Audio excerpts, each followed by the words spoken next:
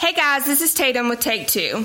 Anxiety, something I struggle with. The kind of anxiety that brings you to your knees when it hits. The can't breathe, heart beating out of your chest, blackout kind of anxiety. Yes, my anxiety has made me hit the floor. 1 minute I was looking at my flushed face in the mirror, and the next minute I was on the ground. When I came to, I was holding my throat and honestly thought I was dying. If you struggle with anxiety, you know exactly what I'm talking about.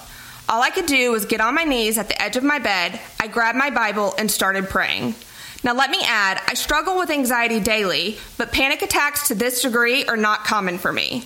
They come out of nowhere and my triggers vary. When my anxiety becomes debilitating, the only thing I know to do is say the name, Jesus. Because the one thing that takes my anxiety and magnifies it flees from that very name, Jesus. Satan uses anxiety as a way to finagle his way into our heads.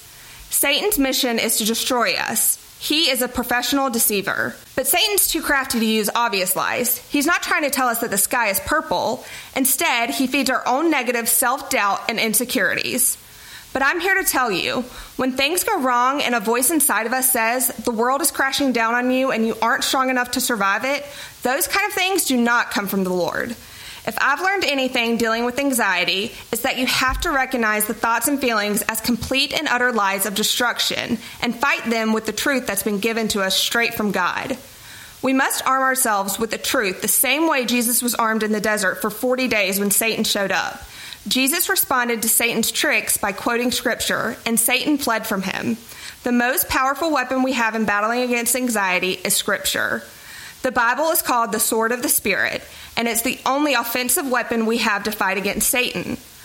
Allow the word to speak truth into your life. If you struggle with anxiety, may I suggest finding verses that bring you peace and reassurance so that you can arm yourself so when the devil comes, and he'll come, you will have what you need to single-handedly take him out with the most powerful weapon there is, the Word of God.